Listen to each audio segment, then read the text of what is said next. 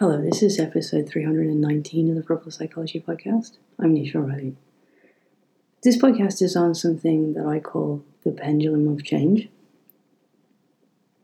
I've had notes for a while and I wrote some writing a few months ago, but I didn't put it out. I kind of felt like I was experiencing enough of a debate with people around the difference between being uncomfortable in a room and being physically unable to cope and to function and to process. The way that I describe literacy to people being in a room is it's the difference between remembering when you almost drowned and actually drowning all over again. That for many people going to school every day, that's what it feels like. It feels like being thrown into the swimming pool and you still can't swim. And when you go back to certain environments, like I did a few months ago, and I recorded a podcast on how I felt and how incapable I felt because of my literacy. That's what I was experiencing at the time. I had a lot of notes on the difference between change and transformation. And I was reminded again this morning of this because I was reading a piece in an Audre Lorde book, and it's a really interesting essay that she wrote in the 1980s on learning from the 1960s. And I expect I'll talk a little bit more about this in different ways over the coming weeks. But she's talking about one of the aspects of Malcolm X that she learned to admire the most, I suppose, was his ability to change. And she makes a really important point. One of the most basic Black survival skills is the ability to change, for good or ill, into something that's useful, lasting, and effective. And I think one of the most shocking aspects that maybe people don't consider in America is that every Black person that is alive today is alive because their ancestors survived. Somehow they changed, they coped, and they got through. They even made it across the water in the boats. And if you want a really graphic description of that, I'm reading Bell Hooks' Ain't I a Woman at the moment as well. I'll put links to these books in the description as usual. But there's a lot happening for people at the moment. I always see cycles. I sometimes see cycles before I know why the cycles are there, and Saturn is doing funny things at the moment, and I actually really love Saturn. It really is my friend, but it's not everybody's. And interestingly, I had an email from one of the families I was working with at the moment at 3 o'clock in the morning, and it was one of those really pivotal pendulum swings. And now that I think about it, of course, it's 8 months into the cycle. There's this really magic number of 8 months with me. Everyone who starts reading my work from 8 months when they start any book, the most pivotal things start to happen. And yes, there's changes very quickly in the beginning of working with me. But I guess as the layers of trauma stack up and the generational layers and the complexities maybe of what I take on now, sometimes it can take longer to unwrap and to unpeel those layers. And this is one of those cases. But I can feel this really big shift in the pendulum. And the problem with transformation for me over change, which is what I wrote a few months ago and I didn't put out, is that humans are not butterflies. And most butterflies only have to live for a few days after they've transformed. They don't have to do a lifetime. They don't have to go through all of the experiences that a human has to go through and all of the impacts of being human. Like if you think about the massive changes that take place in your life, in terms of development. Like, there's no comparison even between the ages of 6 and 10, and 10 and 16, and 16 and 24. Like, you're in a vastly different space with vastly different expectations of you. And I guess one of my biggest criticisms with current humanity is that they seem to have forgotten how to allow people to have a childhood. They shouldn't have any of these pressures. I don't even understand why they really know what's happening in the world. Why they are being impacted so much by the news.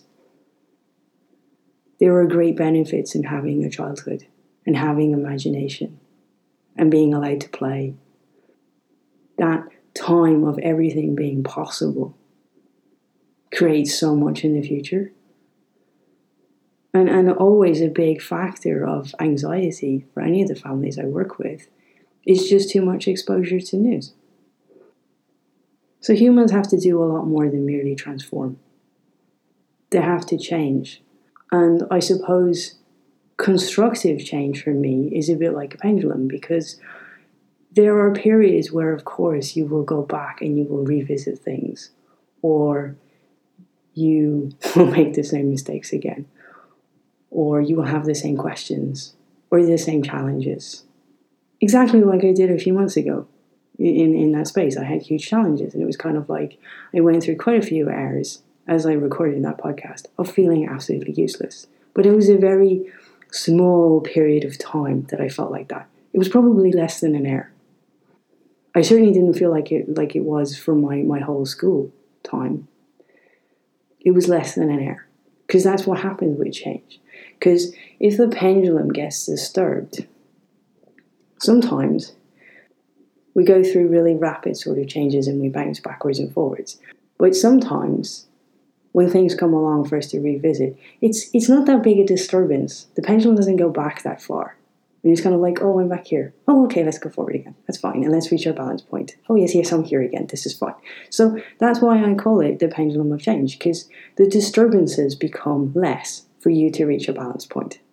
And when you're in that balance point, you're kind of like, oh, okay, all this is going on outside me and it's all swinging around, but that's fine. I can just sit here. That's okay. And that ultimately, that's that secureness for me. And that recognizing that it's not a big deal if you swing a bit. But I rather think that everyone's wobbling and going a bit loopy with Saturn at the moment. I don't think it's going to be quite interesting till October, because there's an aspect that if you want to sort of surf that and even go through all the swings of it, and you're kind of like, okay, what's happening here? I'm doing this, and you're kind of traveling with it, and you're thinking, okay, this is a bit weird, but okay, all that's come back, and I was here before. When was I here last? Oh, and whether that was then. Oh, and a lot of when I was here last is actually in March 2020, when the world started to lock down. Interestingly, that's where everyone's swinging back to at the moment. A lot of those doubts, a lot of those, how do I need to change? How do I need to adapt? And that's why I prefer changing and adapting over transforming. With transforming, you think it's complete. But I don't believe that humans are ever complete. I don't believe that you ever stop learning.